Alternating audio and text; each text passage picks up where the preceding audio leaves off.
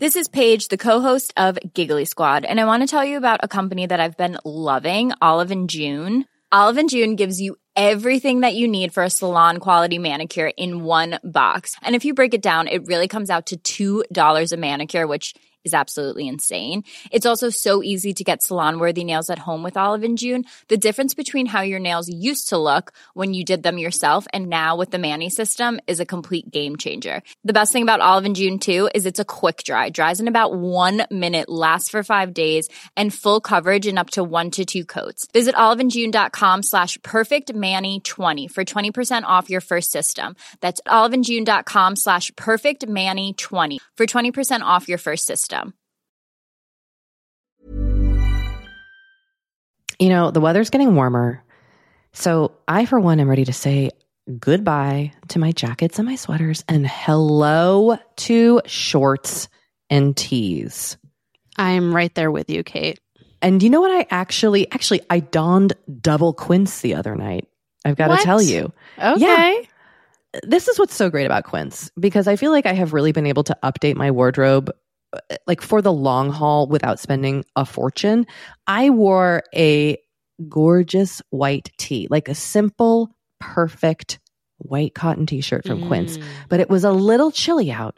So I threw on my cashmere hoodie, also from Quince. Ooh, okay. Like, they have basically given me a lineup of timeless pieces that I feel like keep me looking, I'm going to toot my own horn, effortlessly chic, whether it's winter or summer. They've got premium European linen dresses, blouses, and shorts from $30.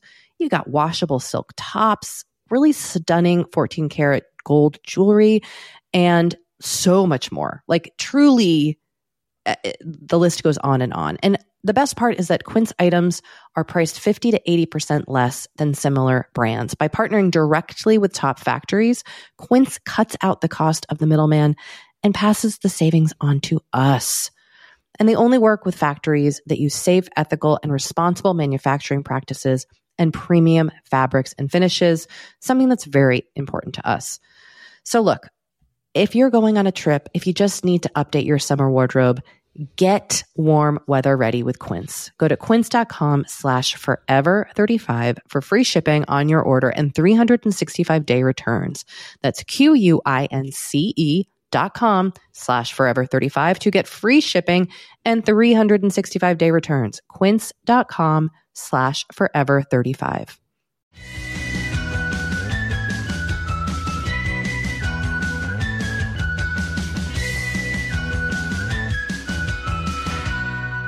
Hello there and welcome to Forever 35, a podcast about the things we do to take care of ourselves. I'm Kate Spencer. And I'm Dory Shafrir. And we're not experts. No, we're not. But we're two friends who like to talk a lot about serums. Indeed we do, Dory. And if you would like to learn more about us or the serums we like, you can visit our website, forever35podcast.com, for links to everything we talk about on each show. You can follow us on Twitter at Forever35Pod and Instagram at Forever35Podcast. And you can join the Forever 35 Facebook group where the password is serums. And there is also a Forever 35 subreddit. Whew. It's true. If you want to reach us directly, you can do that too. There is a number 781-591-0390 where you can leave us a voicemail. You can also text us at that number. And you can email us at forever35podcast@gmail.com. You may also email us a voice memo. Did you just really say memo? I did. That was cute. That was cute. And if you like listening to us gab here on the show, we really appreciate positive reviews on ye old Apple Podcasts. It really helps people find the show. It helps us, I don't know, it makes us feel good about ourselves. And that's what this is about. That's really why we're here. Yep. But sincerely, it does help people find our show and get information about our show. So thank you for doing that. We appreciate it. Yeah. Thank you so much. Well, Kate, I just spent like an hour removing my fake nails. Oh. It was a lot of work to get them off. Wow. Wow. How did you get them off? You are supposed to soak in warm water. I mean, you can use, what's that stuff called that I can't remember, that nail polishy stuff? Acetone? Acetone. Yep. You can use acetone, but that ruins the fake nail. So if you want to keep the fake nail to use again, you soak in warm soapy water and just kind of pry. And it was a journey. But that takes a long time. It took the nails were very quick to put on, but it took about an hour to get every single one of them off. Wow. Okay. That is good to know for anyone contemplating going on this nail journey like Kate Spencer. Going on the fancy press-on nail journey with me. But I'm going to do it again. I liked them, I have to say. Okay. Yeah. Big fan. But I'm very tired. That's like kind of all I could muster today in terms of doing things, because it's been a wild ride over here in my house. So yeah, what's been going on? Well, I've been on some tight work deadlines, so I'm very stressed. And my husband is also on work deadlines, and then we've got our kids here, and then my youngest daughter tested positive for strep throat yesterday. So that was exciting. But she does not have COVID. I found that out a couple hours ago. So that is good news. Yes. But, there was the whole this child is really sick. How did that happen? Mm-hmm. Who knows? It's a mystery, a masking mystery, but she somehow got sick and we had to go to the doctor, and she had to get the really mega nostril COVID tests. Yeah, and a strep test. It's the two worst poking tests. Yuck. Especially for a 7-year-old, it's not fun. Not fun. She had not had the super invasive nostril test yet, but she did it. She did a great job. But she has strep throat. Hopefully the rest of us are not going to get it. She's on antibiotics. But that was just a little bit of a oh boy, and plus, having to go to the doctor when you have a cough and a runny nose is there's a whole extra level of procedures when you are sick and going to the pediatrician. So that was just interesting. That was just part of our, but I'm, grateful she did not test positive for coronavirus, and I'm grateful for antibiotics and our access to them. But I will say, this last week, I've been working, working all day, and then doing dinner and putting people to bed, and then going back out and working for 2 to 3 more hours. And I basically don't know how to take care of myself when I'm under a lot of professional stress. Does this happen to you? Yeah. Last night I had crackers for dinner. I can barely wash. I just all the things I do that kind of calm me and make me feel good. I'm I can't do them. I don't have time. I don't know. Yeah. I go into this weird survival mode that doesn't feel good. So today I'm exhausted, and I think I'm going to go to bed at 7:00. I'm so tired. I went to bed early last night and then was up at 5:15. Ooh, no. And tried to go back to sleep, and I just couldn't. And it does make me think sometimes that our bodies are just no, this is actually the set amount of sleep that we want you to get. Yes. And if you try to get more sleep by going to bed early, we're just going to wake you up super early. My body does this too, and it makes me angry. But it's annoying. I do think you're onto something. There are some nights when I'm really tired and I'm I'm off to get 9 hours of sleep. And then after 7 hours, my body's hello. Yeah. Yeah. It's annoying. I'm glad you got some rest, though. I'm glad you tucked yourself in early. I did. I tucked myself in early. Well, I'm excited for the update that you're going to share with us today, because you have found a way to give back during this challenging time. What a nice intro. Thank you, Kate. You're welcome.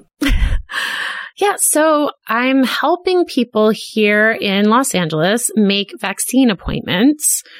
Some people who I only know through other people started something called Get Out the Shot LA.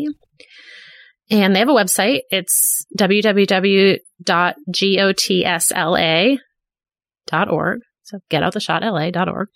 And they have a Facebook group. And they set it up kind of inspired by similar movements in New York and other places where, broadly speaking, kind of younger, more technologically savvy people were helping seniors and other people who were maybe not super familiar with how all the vaccine appointment websites worked, didn't have the time to like figure it out, sort through, wait to get the appointments. And so kind of started booking appointments for other people. And it's become a little bit more kind of formalized. I mean, it's all very ad hoc. It's not like it's all volunteer. There's no like budget. People just kind of decided to do this. But it is a really easy way for technologically savvier people to help other people get vaccinated. Yeah. So it's cool. Like they set up this hotline, or they call it a warm line. Sorry.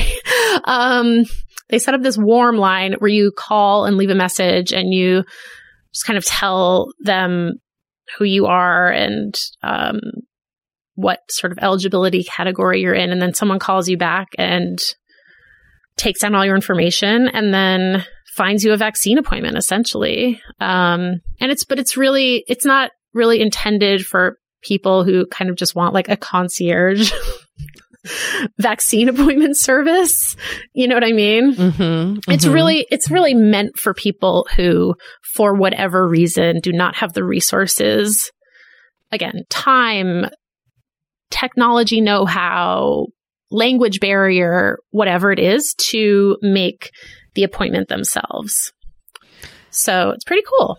That is very cool, especially because there's been a lot of disparity in terms of who can get the vaccine and who the vaccine is reaching and who needs it the most. I think it's really important, the work that you are doing, Dory. Oh, thank you, Kate. I admire it. And we should clarify, this is not a group of like, for people who are quote unquote vaccine chasing. This is like a group of people serving Correct. The community of eligible recipients of the vaccine. Yes, exactly. And we are instructed to gently turn away people who are not eligible and, say that they can check back when their eligibility tier comes up. And, I just want to say, if there isn't something similar in your city, start one. Yeah. I was amazed at how quickly this got off the ground. Yeah. I'm in the Facebook group, but I have not participated as a volunteer yet. So yeah, like people just kind of decided to do it and got it up and running. So I think it's totally something that if this sounds, interesting to you and you want to help people in your community, I think this is totally within your grasp to do, especially now, because actually I was thinking about this because our guest today, Julia Turshen, talks about volunteering kind of as great self-care, and in-person volunteer opportunities are kind of limited now. Yeah. So this is a great way to get involved. You just need to be able to make phone calls. Yeah, that's awesome. Good suggestion, Dory. Thanks, Kate. Yeah. I think there's other people who have been figuring out logistics of like getting people to their appointments who might not have transportation. That is not what this is. This is kind of strictly focused on just finding and making the appointments. Yeah. So, yeah, I just wanted to mention it because I just started doing it. It's fun. And, you get to help people out. Did you get to chat with anyone? Like, did you get to talk to the people who you're trying to find shots for? Yeah, I mean, I don't get like super chatty because you do have to like get a lot of information. Okay. But yeah, you just kind of have to ask, because when you make an appointment, they ask for a ton of information. Yeah. Ugh. So that's the other thing too, is like, it's nice to be doing it sort of under the auspices of, even if it's an ad hoc organization, because you want people in the community to trust you to give you all this personal information. Like they're giving you their date of birth and their address and their insurance number. And you know what I mean? So yeah, that's a lot of info. It's a lot of info. So yeah. So I would check out GOTSLA.org if you are interested in learning more, whether it's for Los Angeles or for your own city. If any listeners are doing this, I would love to hear about their experiences. Maybe they can share some resources as well. Yeah. Bring it on. Bring on the vaccine appointments. Yes. And soon we're getting to teachers here in Los Angeles, which is really exciting. Yeah. By the time this airs, teachers will be eligible. So if any teachers need help, contact Dory. She'll find you an appointment. Yeah. Just go to GOTSLA.org and there's a thing up top that says, I need help getting a shot. That's awesome. And you can either call or fill something out on the website. So Dory, you mentioned volunteering and our guest today. I did. And we had the immense pleasure of getting to talk to Julia Turshen for an hour. We really wouldn't let her go. No, we wouldn't. She was kind enough to indulge us. Yes. We're like, wait, one more thing. One more question. And then we were like, wait. Actually, that reminds me, one other thing. But she's so cool. And just a beacon of compassion and kindness and community. And her new cookbook, which is called Simply Julia, is just really wonderful. And she even writes about volunteering in her cookbook. Yeah. She does. It's a really moving cookbook. I'm going to try one of the recipes from it this week. Actually, I'm going to be putting some of them into my meal plan. Please enjoy our interview with Julia. Be inspired by her cookbook. She's truly wonderful.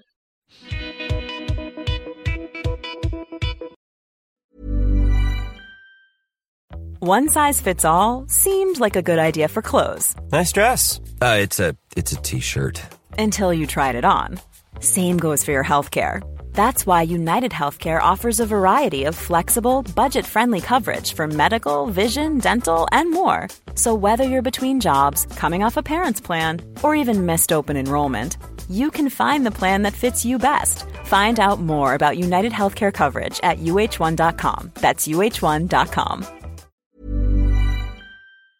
You know, Dory, we talk to a lot of really fantastic, intelligent people on this podcast. But I don't know, maybe you're like us and you want to go even deeper. I'd love to go deeper. We like to go deep. And that's not only possible with today's sponsor, but also easy to accomplish on Masterclass.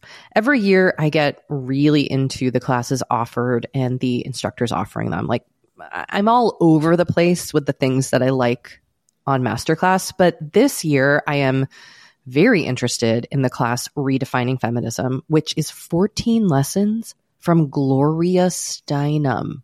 Okay. Now, they dissect issues women face in the U.S. and ways we can play a role in the feminist movement in our everyday lives. Look, I majored in women and gender studies in college, so this is right up my alley. But even if you didn't, even if you're like, this is the first time I'm hearing those words. I would argue, especially if you didn't. Yes. Get into it with Masterclass, because this is the year you can really learn from the best to become your best with Masterclass. Go from just talking about improving to actually doing the things you've been wanting to do with Masterclass. And it doesn't have to be redefining feminism with Gloria Steinem. It can be gardening in your own garden or your yard or patio. It can be learning to cook Indian food or designing a space that you love. Masterclass offers over 180 world-class instructors. So whether you want to master like negotiation with Chris Voss, or think like a boss with Martha Stewart, or maybe capture your vision through photography with Petra Collins, Masterclass has you covered. With Masterclass, you get unlimited access to intimate one-on-one classes with the world's best. And right now, our listeners will get an additional 15% off an annual membership at masterclass.com/F35. Get 15% off right now at masterclass.com/F35. That's masterclass.com/F35. You know, the weather's getting warmer. So I, for one, am ready to say goodbye to my jackets and my sweaters and hello to shorts and tees. I'm right there with you, Kate. And you know what? I actually I donned double quince the other night. I've got to tell you. Okay. Yeah. This is what's so great about quince, because I feel like I have really been able to update my wardrobe like for the long haul without spending a fortune.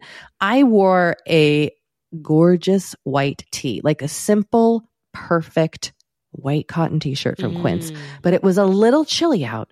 So I threw on my cashmere hoodie, also from Quince. Ooh, okay. Like they have basically given me a lineup of timeless pieces that I feel like keep me looking, I'm going to toot my own horn, effortlessly chic, whether it's winter or summer. They've got premium European linen dresses, blouses, and shorts from $30. You got washable silk tops, really stunning 14 karat gold jewelry, and so much more. Like truly, the list goes on and on. And the best part is that Quince items are priced 50 to 80% less than similar brands. By partnering directly with top factories, Quince cuts out the cost of the middleman and passes the savings on to us. And they only work with factories that use safe, ethical, and responsible manufacturing practices and premium fabrics and finishes, something that's very important to us. So look, if you're going on a trip, if you just need to update your summer wardrobe, get warm weather ready with Quince. Go to quince.com/forever35 for free shipping on your order and 365-day returns. That's QUINCE.com/forever35 to get free shipping and 365-day returns. Quince.com/forever35. Kate, I feel like we are like barreling into summer. It's happening so fast.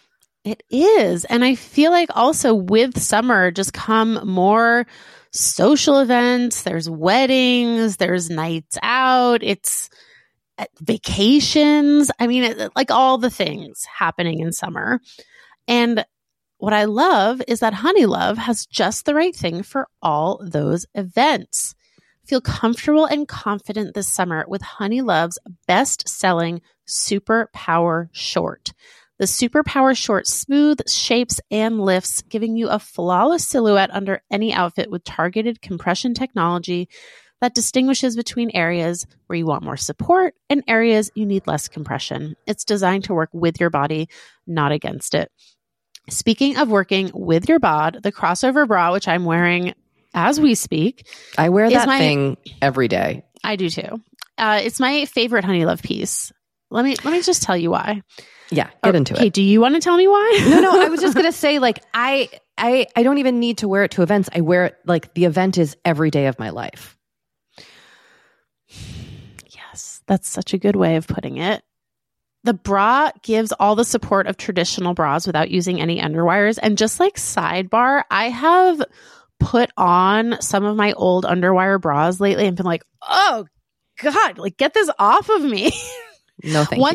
Once you start wearing Honeylove, you're just like, no, not going back. You see how it could be. Yes. Also, like summer sweat under those underwires is like, the worst. Now you don't have to worry about it. Get the support you need with the comfort you deserve and treat yourself to the best bras and shapewear on the market. Save 20% off at honeylove.com/forever. Use our exclusive link to get 20% off honeylove.com/forever. After you purchase, they'll ask you where you heard about them, and please support our show and tell them we sent you.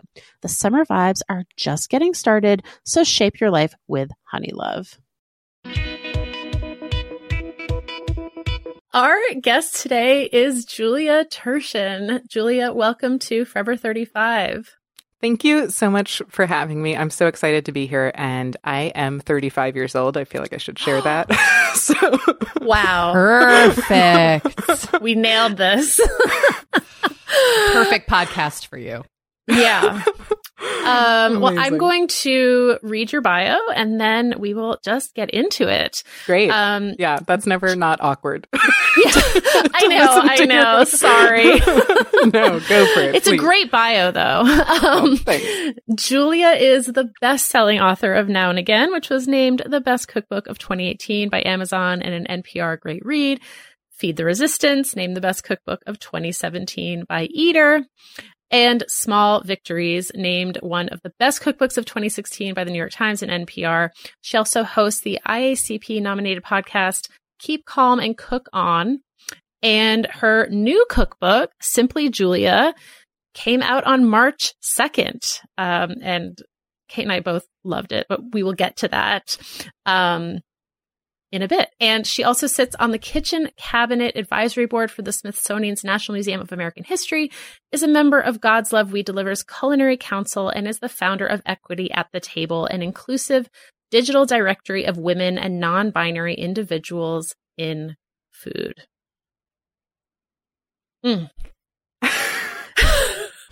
All accurate. Phew. Okay, good. Well, like I said, we're so thrilled to have you on. We love your cookbook. But we do always like to start our interviews by asking our guests about a self-care practice that they have. So do you have something that is kind of a regular self-care practice for you? I think cooking is for me very much, and that's part of my daily life. And two other things. Am I allowed to name more than one? Is that okay? Yes. Oh, yeah. You can name 25. Well, we can go for it. The two other things that come to mind, I'm a big walker. I take a lot of long walks. That's a big thing for me. Like, I feel I notice when I don't. Like, it feels different. So that's a big thing for me. And lastly, I spend a lot of time very horizontal on my couch watching a lot of Bravo, and I think that is really important. And it's a big part of my life too, and it's a way I definitely like sort of discharge some energy, I would say. So those are my three: cooking, walking, Bravo. Any particular Bravo shows? Below Deck, big time, like every single version. Some of the Real Housewives, but not all of them, and not because I think one is better than the other. I've just like some I've watched forever, and some I just haven't, and I'm like, oh my god, it's too much to catch up on, and it stresses me out. Yeah. So, but yeah, those are like the main two. Can I inquire about the healing powers of Below Deck? Because I feel like this is a show, I've never seen it, but this is a show that I think is a passionate favorite for people. Can you tell us what it's about, like just what it gives you? Sure. I mean, we'll probably never talk about my cookbook, but that's fine. I'd rather talk about Below Deck. 6 hours later. You have to give me like a time limit.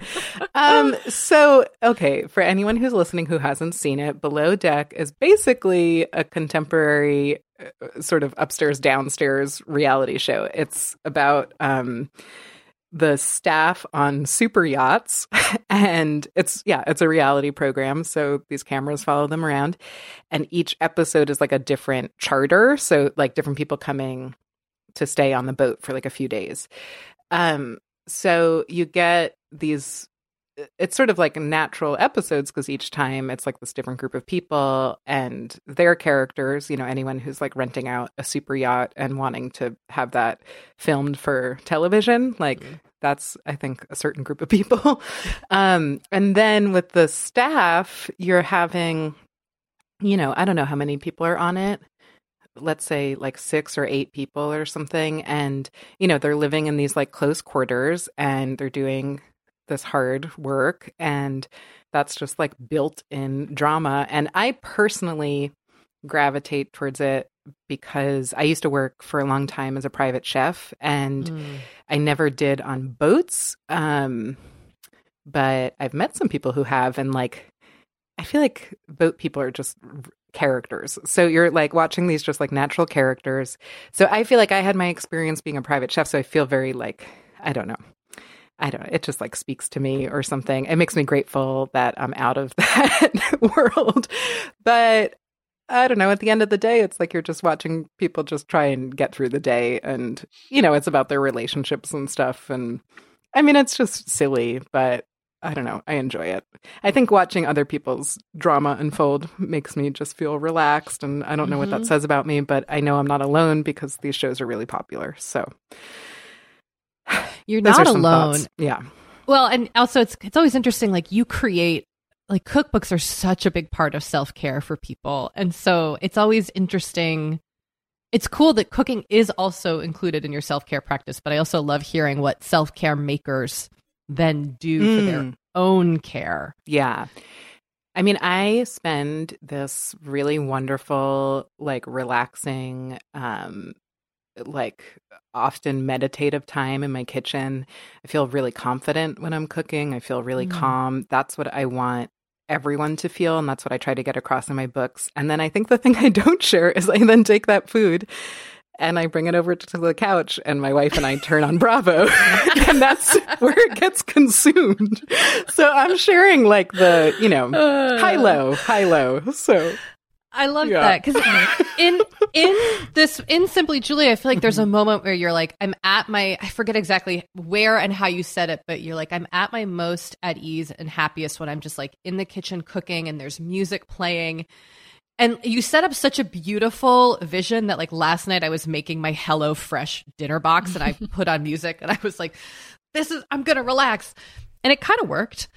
Is that your space? Like, how do you set up what elements are needed in your cooking space in order for it to be a space of self-care? Or is that just your most natural environment to be in? Yeah. I mean, I think it's my most natural environment. Like my home kitchen is my favorite kitchen. But I feel very at home in most kitchens, and it's, you know, always where I want to be. But in terms of like the specific things I have in my kitchen that make me feel, I don't know, as calm and collected as I do in that space. I mean, some of those things are, we have a lot of natural light in our kitchen. There's a lot of windows and very lucky to have that. And I think that makes a really big difference. There's like a lot of sunshine. You know, good vitamin D. My wife and our 2 dogs are often within view. We have like a big table in the kitchen, and she's usually there. Or our TV room where we watch all the Bravo, that is like open to our kitchen. So that's kind of, you know, like the center and like the heart of our house. So I'm seeing her and our dogs, you know, the 3 people. Oh gosh, I just called my dogs people. the 3 kind of people. The 3 beings. The 3 beings. The 3 beings. I feel like I'm turning red, and I'm grateful it's a podcast. The 3 beings that I love so much, I'm like seeing them.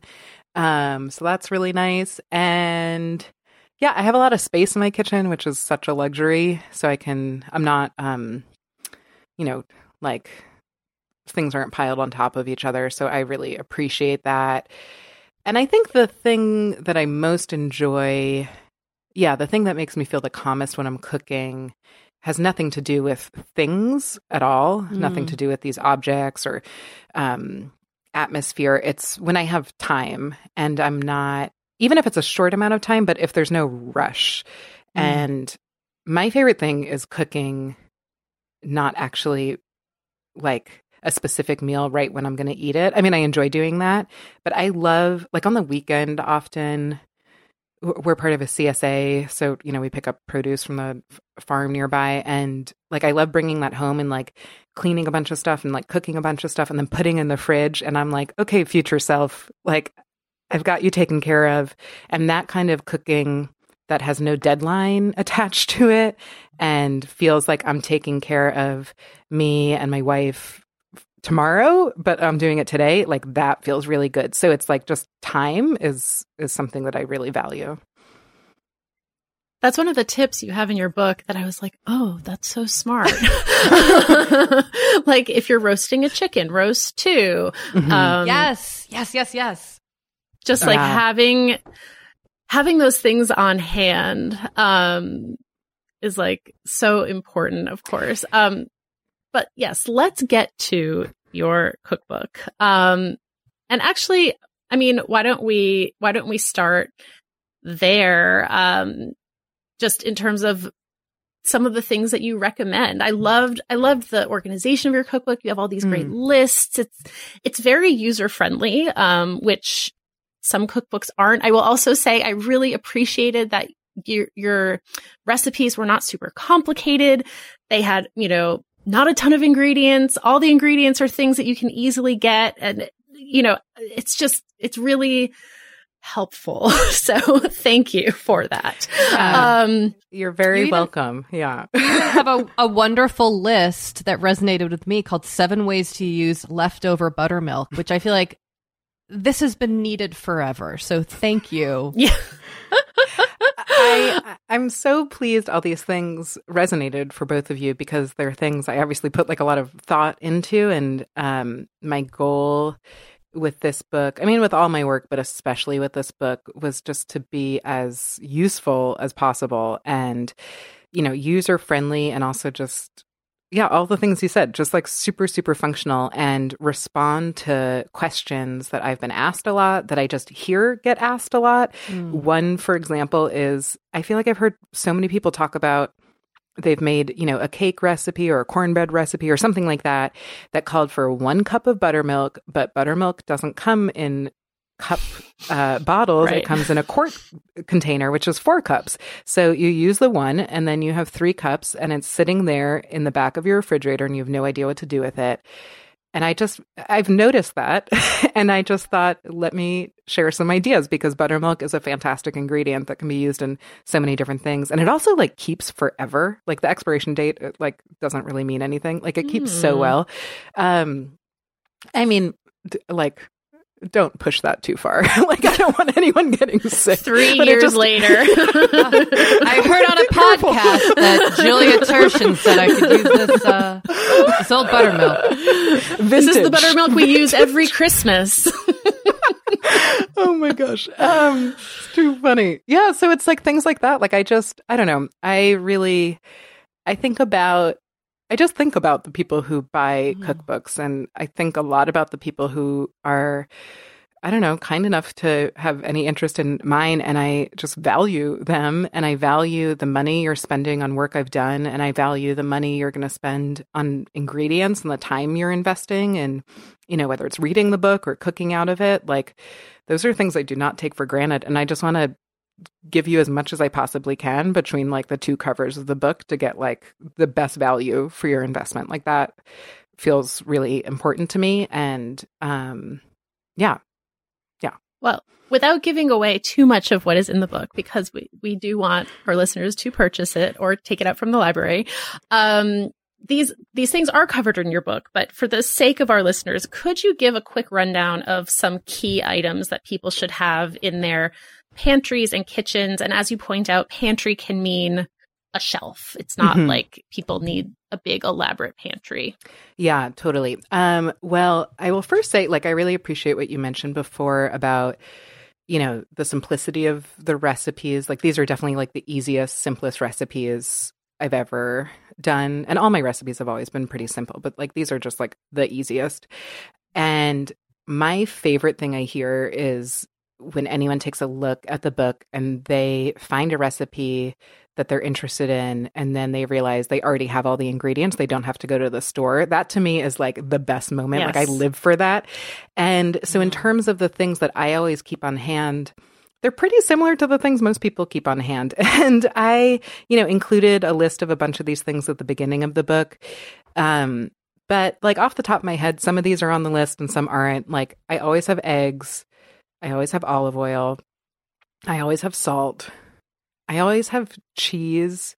Grace, my wife, and I have been, I feel like over the course of the pandemic, I don't know, you're asking about self-care. I think I'm going to add one more thing to the list. It's just like melt cheese on anything. Like that's all I want to eat. So we have that, and then we have like things like pasta and rice and stuff. And I'm a big, big believer in really using your freezer and putting your freezer to work. And so I always have things like chicken and fish in the freezer that are like wrapped really well and in small portions so they defrost easily. Like, again, always thinking of future self. I keep a lot of frozen vegetables, whether they're ones I purchased frozen from like, the freezer aisle, or if it's, sometimes I'll buy like extra greens and blanch a bunch and then put them like in Ziplocs and stuff. And I throw those into like soup and stuff all the time, like things where they're going to cook down anyway. Like that's a big go-to for us. Like chicken broth and greens and then some like pasta or something. Like we eat that like at least once a week. Anyway, so yeah, those are some things, but it's like, it's nothing wild. It's, kind of just, and it should be, what I want to keep in my pantry, which just means like what I want to keep within reach. It's, if you like those things, great. Get those things too. If you don't get those things. Like you shouldn't like have stuff you don't like or you're not going to use. So I feel like throughout the whole book, I'm always suggesting like variations and things you can serve things with. And just, I feel like I just want to constantly remind people that recipes can be adjusted and you should make them yours because you're the one eating it, So yeah. And the same goes for your pantry. Like, yeah. I really love that you recommended Better Than Bouillon because I have a bunch of it in my fridge, and I feel like you are it's the first cookbook I've ever seen to be like, hey, this stuff, it's really good. Great. Yeah, isn't it good? It's Which kind do you have? Chicken and beef. I don't have vegetable, which I think is what you might have been speaking about, but I'll get it. Yeah, I haven't tried the beef one. We are talking about this like bouillon paste. I mean, that might sound not so appealing, but it's great stuff. It's basically, think about how you might have miso paste that you add to hot water to make like super quick, delicious broth. Same thing. And it's basically, it's like a bouillon cube, but not in a dry little cube that's hard to break up. It's like this paste that you can just stir into hot water. And is it like the same thing as like chicken stock you've simmered for, I don't know, 6 hours lovingly on your stove? No, but it's a different thing. And it's totally like, I feel like this might sound like a diss and I don't mean it as one. It's like, it's good enough. Like it's really, like it's solid and it's dependable and it like doesn't go bad along with the buttermilk. Yeah. Well, I appreciate it because I think so often the like parameter, if you're an amateur cook, as I am, Dory, maybe you also identify as one. You're more advanced than I am, but oftentimes you look at a recipe or you look at the things needed, and it's like you said, the 6-hour bone broth that you stewed, and it's like immediately that turns me off or makes me feel like I can't do it. So when you have these things that are good enough, it really does make things feel more accessible and attainable. Yeah, because I agree. And I think that home cooking should feel exactly that way, accessible and attainable. Like you don't have to make complicated food. I don't want to eat complicated food for every meal. I don't want to eat it for most meals. Like I like really simple stuff. And I think most people do. And, I feel like I'm a broken record. Everyone I talk to, I'm just like, when was the last time you had a baked potato? A baked potato is so good. Like it's delicious. And it's just, you put the potato in the oven, like end of story. Like very easy. I had a baked sweet potato last week. So good. For dinner. And my husband was like, you're just eating a sweet potato? And I was like, like, yes, of course. So yes, I appreciate that. You had this quote in the beginning of your book where you say, what I've come to realize is you can believe in home cooking and also sometimes feel tired of it. Which I was like, yes. What would you suggest for people who are in a cooking rut? I mean, I feel like most people are in one lately. I know I have been. When I started working on this book, it was about a year before the pandemic when I started working on it. I obviously had no idea that it would be coming out at essentially the year anniversary of most of us spending more time than ever at home, if we're lucky enough to do so. Yeah. And I didn't know I was writing a book that was pretty well timed for this time, but I think it is because as we're talking about like super simple, very accessible recipes, but also I don't know. I feel like the recipes are fun and I had fun coming up with them. I had fun making them. I have fun when I, flip through the book and remember things that I haven't made in a little bit because, the book went to print a few months ago. There are certain things I make all the time, but there's a few things where I'm like, oh, right, like I got to make that. It's been a bit. And I just feel like if you're in a rut of any kind, whether it's with cooking or whatever it is, whatever, essential activity or inessential one that feels important to you, whether it's like what you do to move your body or whatever it might be. Like if you're in a rut about it, for me at least, the best thing is to do something fun. I think that's the best way to kind of break out of it. So I like to encourage people, like, my favorite question, it's the question I ask everyone who comes on my podcast, is what was your favorite thing to eat when you were growing up? So that's a fun question to ask yourself, and then make that thing or buy that thing and eat it. Like I think when you tap into really good and happy memories, which food I think allows us to access pretty easily. I mean, it can bring up not great stuff too. But hopefully everyone has, at least one kind of happy thing associated with food. Like think about what that thing is and then eat it. Like that's a way to remember the joy that I think can come with cooking and eating. I think that's a really nice first step. I think also making something you haven't made before, like make it kind of, a little adventure. That's great. I think food can be an escape in a really great way. Like maybe, I don't know, I'm looking out my window right now and snow is covering the ground where I live. And, so maybe like I don't know, tonight go make a pina colada or something and pretend I'm at a beach, like food lets you do that kind of stuff, which I think we don't talk about fun just enough. And I think cooking is a way to do that. I mean, cooking's also like tedious and you make a mess and you have to clean it up and all those things that are very real. But I think there's a lot of potential for just joy and fun. And I think leaning into that is a nice way to break out of the rut. I love the idea of cooking. Excuse me. I love the idea of cooking your favorite dish from your childhood. It's like the ultimate comfort food. Yeah. And talk about like taking care of oneself. Like, yeah.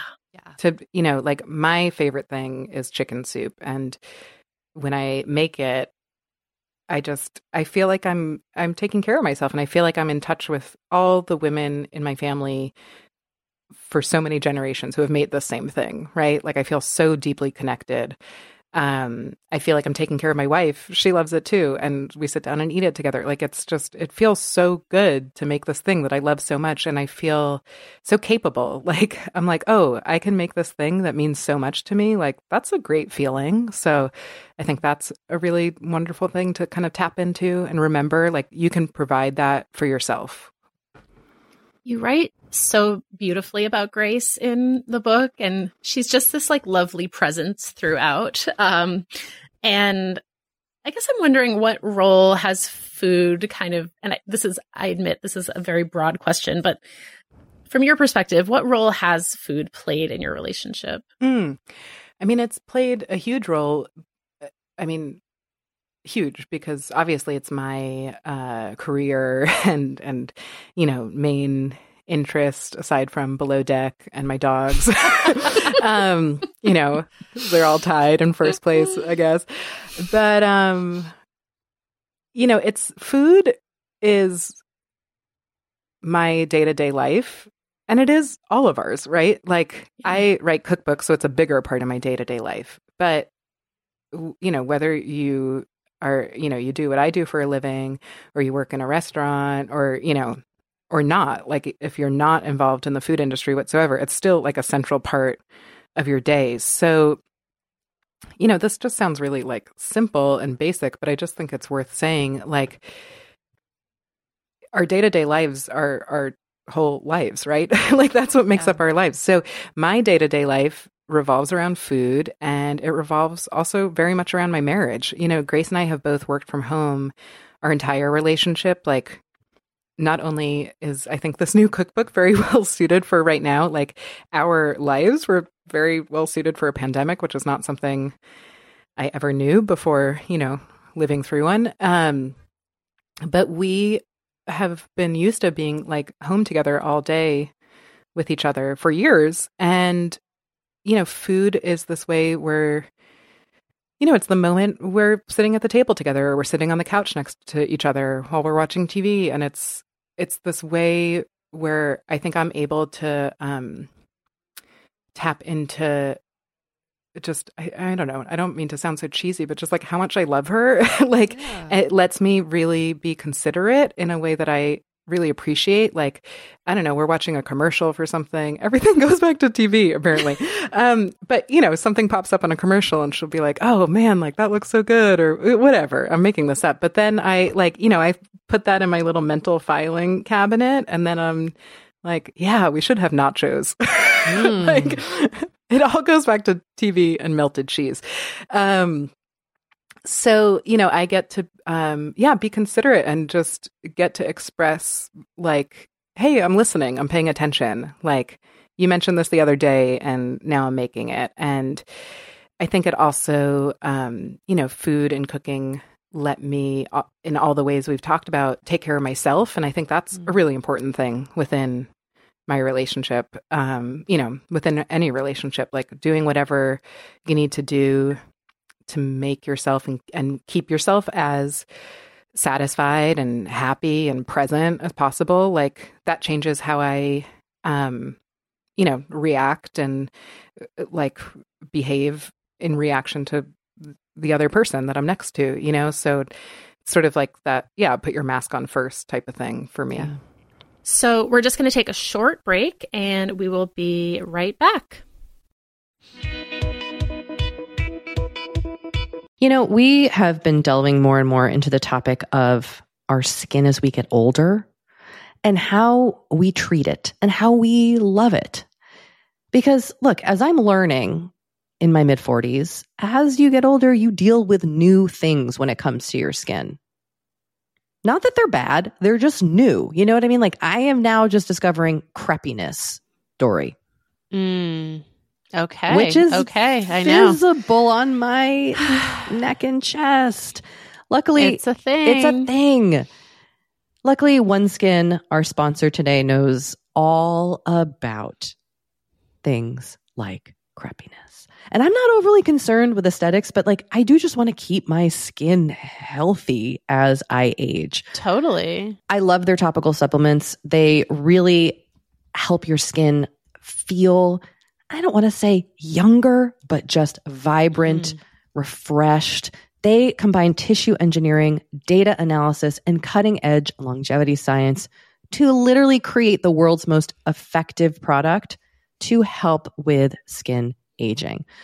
I am particularly fond of their face topical supplement. It's essentially a moisturizer, but it has their proprietary OS01 peptide to really help with all the parts of our skin that are exposed to environmental damage. You can use it on your face, your hands, your neck. I know here where we live in Los Angeles, our hands, we're driving, that sun is coming at us at all times. OneSkin believes the purpose of skincare is not just to improve how we look, but to optimize our skin biology so that it is more resilient to the aging process. They really create next level skincare.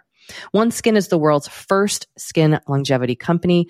By focusing on the cellular aspects of aging, OneSkin keeps your skin looking and, more importantly, acting younger for longer. Get started today with 15% off using code OVER50 at oneskin.co. That's 15% off oneskin.co with code OVER50. After you purchase, they'll ask you where you heard about them, and please support our show and tell them we sent you.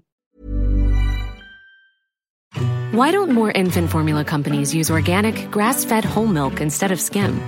Why don't more infant formula companies use the latest breast milk science?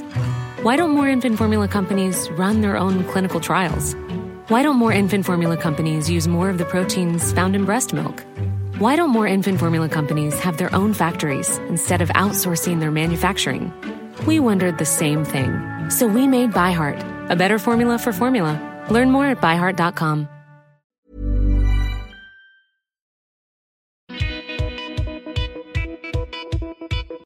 Okay, we're back.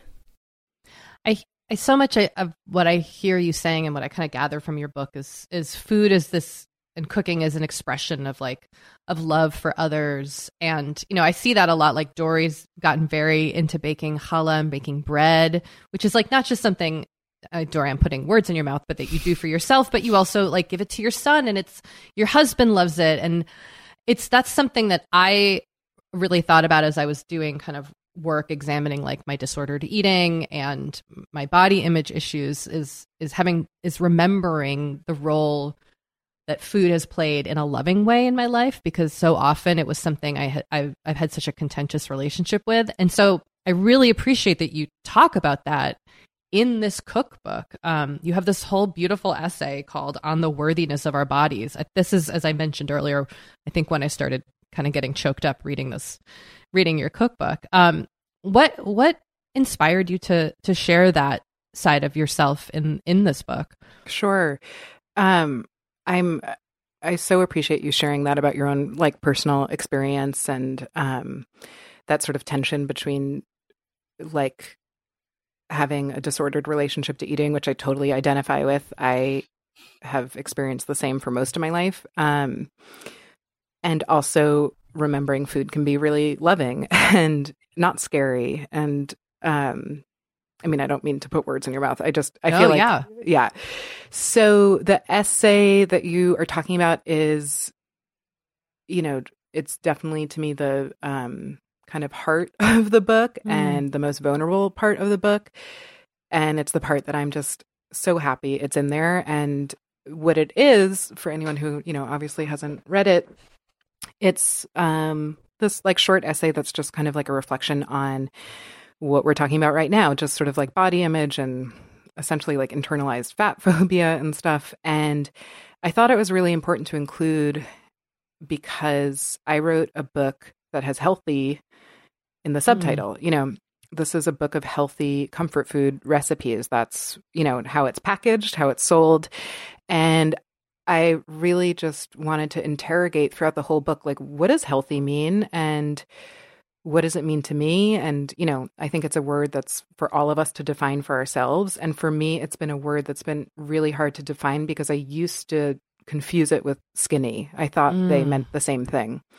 And in learning that healthy and skinny are not, in fact, synonyms, that has helped me just kind of detangle myself from the incredibly fraught relationship I've had with eating. I've always had this pretty positive relationship with cooking, even though I think at times it was like for me a real control thing. Honestly, writing cookbooks, it's like, what a amazing sense of control over food. Like, I'm going to tell you down to like, the tablespoon, like what to do.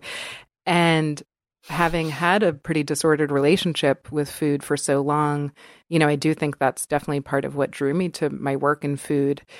But I think it's also what's always reminded me that on the other side of that coin is a lot of pleasure and a lot of fun and a lot of just, being really in touch with my like intuitive just self. And I think that it's important to acknowledge in a cookbook, that's about healthy food, to really just like talk about this. And, I am really proud to have written a healthy cookbook that's not about weight loss. I think that's really important. And, I just feel like I'm rambling, but this is like such an important topic. I'm so glad you brought it up because it's meaningful to me to hear what it meant to you and your reaction to it.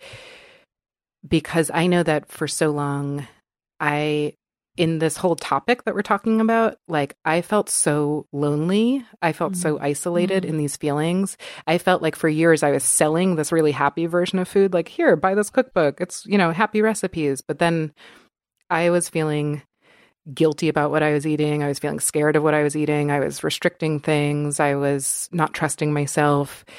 And, in writing this essay and in sharing it in the book, almost everyone I've spoken to, like, brings up this essay, and that is really telling to me because I know that I'm not alone in feeling these things, and to feel less alone in this feels really powerful. And so thank you for sharing your reaction to it, because that is the point, to feel more connected and less alone. So I know I do right now, like in this present moment, and that's a big deal, right? Like, yeah.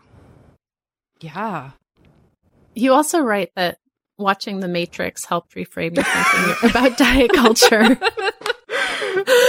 That was very good timing. I'm really impressed with how you just wanted to, introduce some levity to this very serious conversation.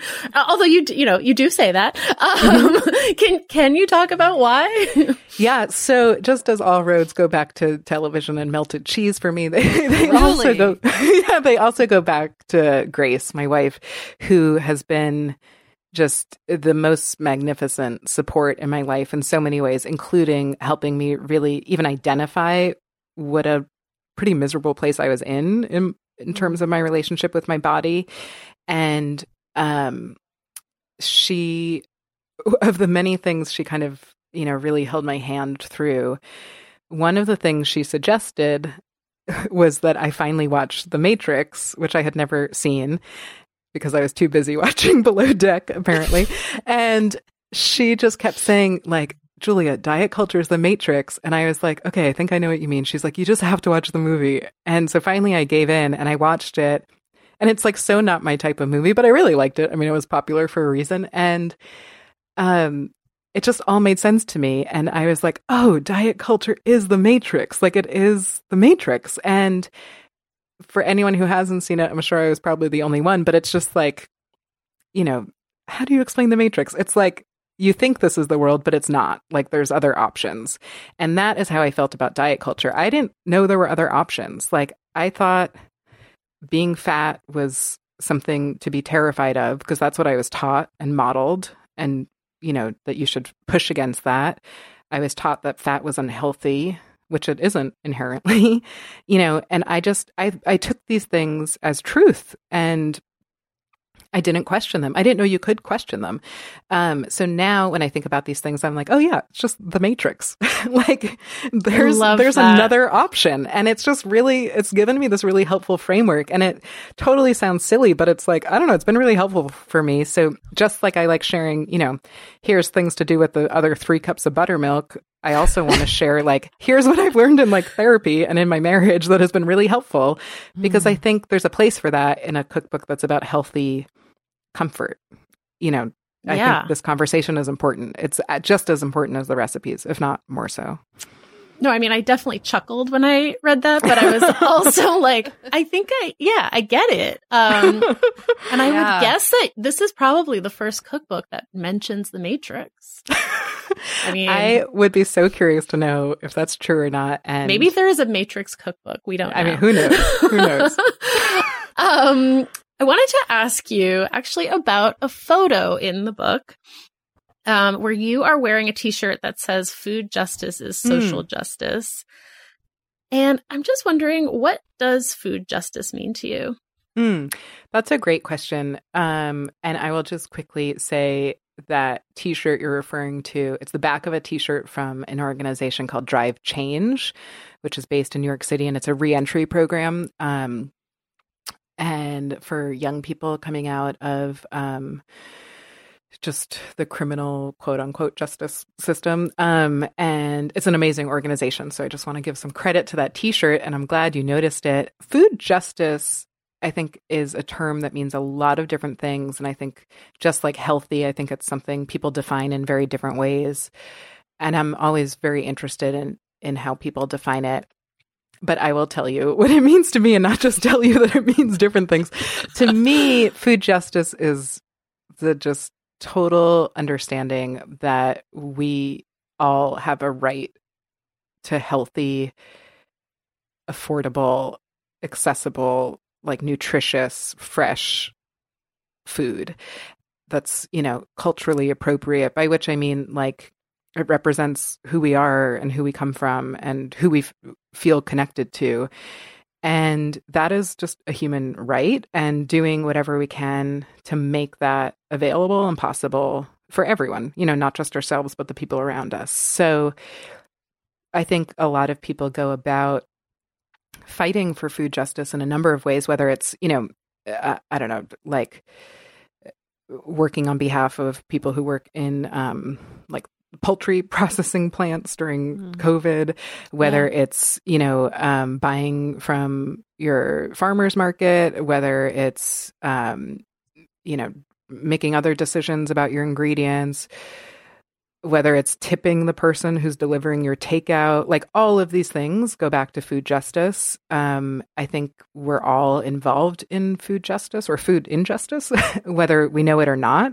I think if you eat and you spend money on food, ingredients or prepared food of some kind, like you're making decisions about the food chain and the food system. And I think a lot of people who are involved in those systems want to make us feel like we actually don't have that much decision-making power, that much control, or that much influence. But I mean, we definitely do. So yeah, again, some rambling thoughts, but yeah, it's a big, big umbrella term. And in terms of the back of that T-shirt that says food justice is social justice, for me, I don't know, the reason I was like, oh, I'll put this T-shirt on when we're taking the photos, like that was a very intentional decision. And I'm a big fan of using cookbooks as kind of Trojan horses to kind of introduce some ideas, or just not introduce them, but just share them or echo them, talking about diet culture and a healthy cookbook. Like that's a good example of it. And in terms of choosing to wear that T-shirt, I just think it's an important message. And for me, all of the big, important issues in the world that I think are the issues we all need to face and respond to, things like climate change, things like racial injustice and white supremacy and misogyny and all these things, these are huge, huge topics, issues that affect all of us. And for me, when I look, all those things feel really overwhelming to me and scary. And I'm like, what can I possibly do? And oh my gosh, such a mess. And but when I look at these things through the lens of food, all of a sudden I feel like, oh, I can do something. It feels much more tangible. It makes me feel like it makes sense. Like some climate change stuff I feel like is like over my head. And then I'm like, oh no, like look at the conditions this farmer is working in, or look at what happened to this, field of, I don't know, melons or something, whatever. Like, you can see the impact, look at, the meat industry and, cattle farms and all these things. I'm like, oh, I get it. Like, I see what's happening here. I see what's happening in the ocean. Food makes things make sense for me. And that feels really valuable. And it also provides so many answers, like Drive Change, that program. I think about all the issues that are so wrong with like the prison industrial complex in our country. I mean, it's so broken. And then there's an organization like that that's using food to respond to that. And it makes sense, and it's practical, and it's like purposeful, and it's an answer. It's not the answer, but it's one of the answers. And I just think we need all the answers. And I think food can provide a lot of them, which is, I don't know, makes me feel hopeful in a world that can sometimes feel not so hopeful. One thing I know, I think we've both Dora and I have kind of been reflecting on, but certainly I have, as I kind of, through reading other people writing about this topic, I have realized how whitewashed my own cookbooks are, how I have really just collected cookbooks by white authors. And, like the white supremacy is like a blinder on me. And I didn't even, I hadn't even noticed until I think I read an essay, maybe possibly Samin Nosrat had written. And so, and I know this is something that you have written about and done a lot of work toward. And I'm wondering if you have thoughts on how we can actively diversify our cookbooks, and also how we can better support diversity within the world of cooking from the consumer side. Yeah. I have so many thoughts on this, and I will just give you my practical thoughts as opposed to just my beliefs about it. So, okay, one, by cookbooks written by authors of color or authors from various marginalized communities, by queer authors and so on. Two, buy these books at your local independent bookstores, preferably bookstores that are owned, by people who are not white, by, Black-owned bookstores. Three, even if you are not using Amazon to buy your books, or if you are, leave reviews of these books, positive, glowing reviews of these books on Amazon. So many people look up books. Amazon's the first thing that comes up, and the first review or two they'll see will really have an impact on their decision about whether or not to get it. That makes a big difference. I would say also, like, if you are, I don't know, if you work at like a university or, you know, involved in something in your town or something, if you're involved in any kind of thing that invites people to speak in any way, suggest authors to come speak and pay them to do so. That is really big. So those are just some practical things. And I think most importantly, I mean, the thing that needs to change is not just, you know, increasing the, like, you know, just range of authors who get published, and not only who get published, but who get the right kind of support to succeed in publishing, by which I mean money to go towards promotion, to go towards people, like, you know, to be just totally like transparent. Like, I, you know, have enjoyed your podcast for so long, but I didn't reach out to you directly. Like, the publicist from, you know, my publishing company reached out to you, arrange all the logistics. All I had to do was show up, right? Someone else made that happen. What a joy to just come and talk to you about my work and my feelings about food. I mean, it's like wonderful. But, you know, there's things that happen behind the scenes to make this happen. So it's not just about getting published. It's about getting supported to really see that book soar, because you can write the best cookbook in the world, but if no one knows about it, you know, I mean, that's not the, like, you know, same thing can be said about music or whatever, but it's important that people are given the support and platform. I think the most important thing that has to change is not just diversifying the books and the authors, but diversifying the people who get to make these decisions.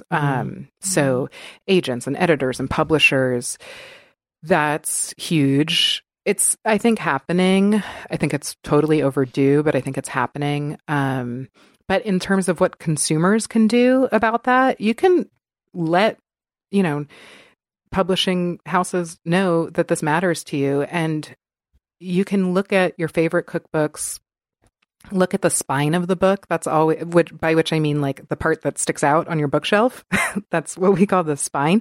You can look on there and it will tell you the publishing company. If you open to the title page, you'll see all of these companies have, you know, websites and PR people and stuff. And at the end of the day, the publishing industry is like any industry. It cares about its image, you know, and I think as consumers, if you let them know, like, you're paying attention to this, you're watching who they're publishing, and, you know, that, I think that's valuable. I think that can't hurt to do, just like, you know, calling your state representative and stuff. Like, I don't think it's going to change things, you know, today, but I think, like, yeah, if enough people do that, if they get 10 phone calls or 10 emails, like, they'll notice that. Like, and that's not a big ask.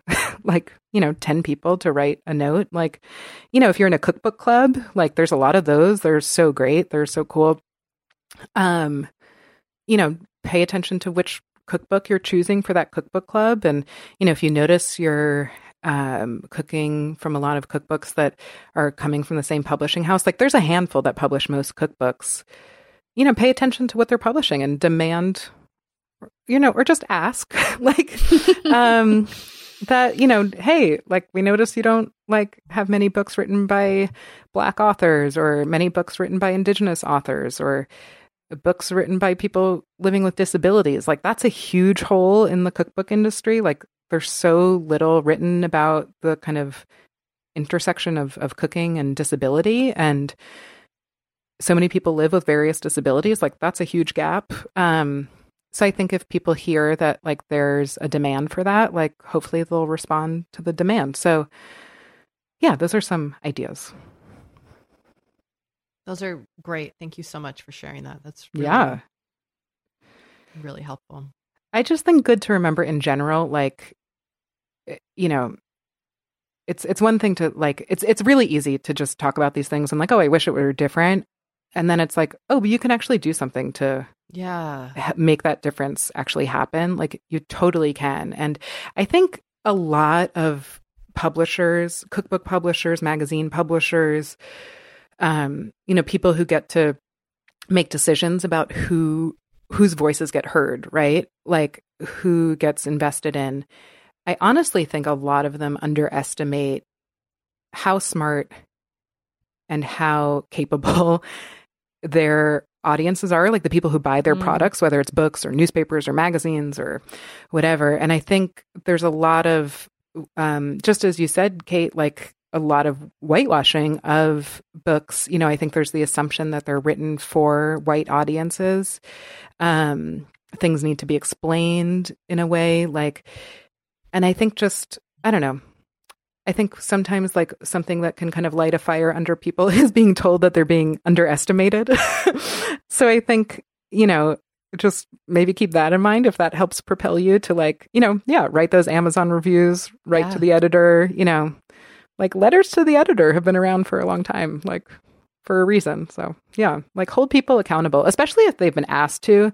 Like if a publishing company posted a black square on their Instagram feed in like June, like hold them to it. Like, yeah. Yeah, I love you gave us really actionable things to do. So thank you. Yeah, you're welcome. I mean, I write recipes, so that's what I'm all about. Like, here's how you do the thing. Well, before we let you go, and thank you for spending so much time with us, we have to ask, do you have a skincare routine? And if so, what is it? I have really enjoyed talking to you, and I appreciate all the questions and the opportunity to just share, these like tangible things. And I could talk to you for so much longer. So thank you, first of all. And I have zero skincare routine, which like astonishes my wife on a daily basis. I wash my face sometimes with like water. Like if I'm in the shower, I like will, put my face under the shower. I don't. In the winter, which it is now, like I use, I don't know, you should really ask Grace about this. She has like, you could have like a 6-hour podcast. She's like cares so much about this. She knows so much about it. She's passionate about it. And it is just like not a place where we overlap. And so sometimes I reach for one of the things that just says like face lotion and I'll put it on like if my face feels dry in the winter. But like, that's it. I've never worn makeup. I mean, I have like nothing to offer here. Nothing, zero. Sorry. No, I love that and appreciate that. So thank you. I try to remember sunscreen. I try, but I forget, which is so bad. I should wear it, right? I think. Yes, but like also sometimes no routine is the routine, right? Like yeah. There doesn't need to be one. Yeah. I drink a lot of water. Yes. That's now you're answer. Speaking Kate's language. I mean, why am I doing this? Julia, we just love this book so much, and we are big fans of yours, so it's been a real thrill to have you on the podcast. Could you let our listeners know where they can find you both online and where, let's say, they can buy this beautiful new book or any of your books? Well, thank you so much for having me on. This was a pleasure. And honestly, it flew by. I just looked at the clock and I can't believe what time it is. You can find me online on Instagram. My handle is just my last name, which is Turshen. Sorry to my brother and all my cousins, but I took that. And I have a website, which is just my name, juliaturshen.com, which has all the information about everything, everywhere you can get the book, everything about like fun virtual book tour conversations I'm having. I have a podcast, all of that is there. It's all there, juliaturshen.com. You can get the book through there. I link to like my favorite local bookstore where I can personalize a copy for you if you want. Like everything's there, just my name.com, not myname.com, juliaturshen.com. I don't know what happens if you go to myname.com. Don't hold me to that. Well, thank you, Julia. Well, thank you guys so much. This was really fun, and I appreciate your time and just everything you shared during this too. So thank you. I mean, she's just such a dream. I wish we could hang out with her. Yeah, all the things. All the things. Can we discreetly invade her friend circle and just kind of make ourselves part of the world? I know. Do you think she'd care? All of a sudden, we moved to New York State. Yeah. Like, what are y'all doing here in the middle of a pandemic? And we're like, well, we quarantined for 14 days and now we're part of your friend group. So Hope that's cool. Is that all right with you? Cool. Thanks. I also just love, like, I did get weepy reading the cookbook. And but just the focus on, like, on feeding others and kind of celebrating other people. And it just was, you know, talking about how so many of her recipes were inspired by cooking for her wife and for the members of her community. And I just found that really moving. And it reminded me of why I love food. It reminded me of my family. I don't know. It just was really moving. And I'm going to ramble for 1 second. Like, in thinking about kind of, you know, trying to exit diet culture as much as we can, like, remembering the many things that food can be is so empowering, I find, because so often it's just been turned into something bad and that's it. And that's, you know, it can be so many things and have such meaningful impact in so many people's lives. So I just thought her book was so moving. I agree. Well, the photograph of the phone bed that my strep throat daughter made me is up on our Instagram. Yes. It's on the gram. If you want to see what it looks like when your kid goes through their sock drawer and takes out a lot of socks and makes you a really cute phone bed, we've got you covered. It's really cute. And my intention was to put my phone to bed every night last week, and I majorly failed at this. Oh, no. Well, it is what it is. Well, part of it was because I was working till like 11 o'clock every night, and then... Right. Yes. And my phone would be dead, so I needed to charge it. It's a long story, a lot of logistics, but I'm gonna get back to it. I like using the phone bed. It really brightens my day. Aw. Yeah, you know. That's so lovely. And what about this week? Okay. I like exercising. Yep. I like pumping iron. I like stretching. I like moving, walking, running, biking. Yep. But if I don't do it first thing in the morning, I'm not going to do it. I really have to start my day with physical fitness if it's going to happen. It's not going to happen after I've been like sitting and working, and then at 3:30 I'm not going to get up and exercise. It's miserable. I don't like it. I like doing it in the morning. So I need to schedule in my movement so that I make time to do it, because I tend to be like, I need to work. I'm not going to exercise. And then I miss exercising. My body hurts if I don't do it. So morning movement sessions with Kate Spencer are going in the calendar. I love that. Morning movement sessions. Morning movement. That also kind of sounds like a bowel movement session, but... Oh, yeah, it's true. Also something that's nice to do in the morning. Very nice to do. Might be weird to put it on your calendar. Might not, but though. You know, if you put it on your calendar, I don't judge. I know, but can you imagine too if you stuck to it like every day, 8 a.m.? I mean, that's the dream, I think. It is the dream, yeah. Scheduled poop. Okay. Scheduled poop. Last week, Dory, tell me what you were intending, because you had some stuff going on. Yes, I wanted to get caught up on some life admin stuff, and I did. Ooh. Not everything, but I did get caught up on some annoying things that had just been sort of like lingering. Ugh, life admin stuff is the worst stuff. So to get caught up on it is very impressive. Yeah. So I'm feeling good about that. And then this week, so we're having a bit of a schedule change because our current nanny is leaving. We have a new nanny starting, and her schedule is going to be slightly different. So I'm going to have more time with Henry in the morning. So I'm thinking like I definitely want to build in time for a morning walk with him every morning. Oh, yeah. Remember you were doing that at the beginning of Quar? Well, I was doing afternoon walks with him. Yes, that's right. And he was really, in a stroller. Yeah, and he will still be in a stroller. Okay. He's not quite at the point where you can like actually walk with him without the fear of him just bolting into the street.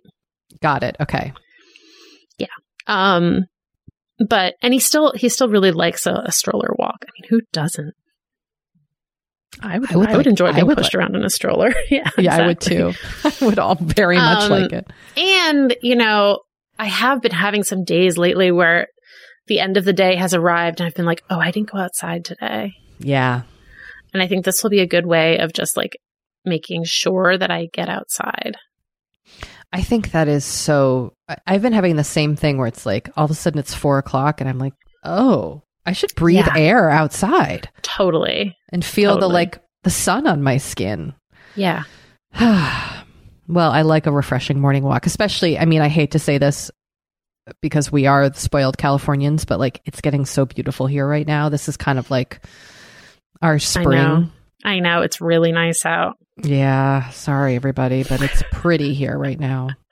Orange trees are blooming and smelling good. It's when the jasmine starts. I was just thinking that. I was like, the other day, like I was on my way. I came home and got out of the car and I was like, oh, I love when LA smells like this. Ugh, me too. I remember I moved to LA like when it smelled like this and I was just like, this place is heaven. It smells so good. Yeah. So you're right. I should like relish this time. Yeah. I need the reminder as well. It's like the best smelling time. I love it. Yeah. All right. Well, we'll go outside and do some sniffing around. That sounds great. All right. Well, Doree, it's been a pleasure as always. Listeners, we thank you. We do. For coming on this ride with us. Yeah. Forever 35 is hosted and produced by me, Doree Shafrir, and Kate Spencer. Produced and edited by Sammy Junio. Sam Reed is our project manager.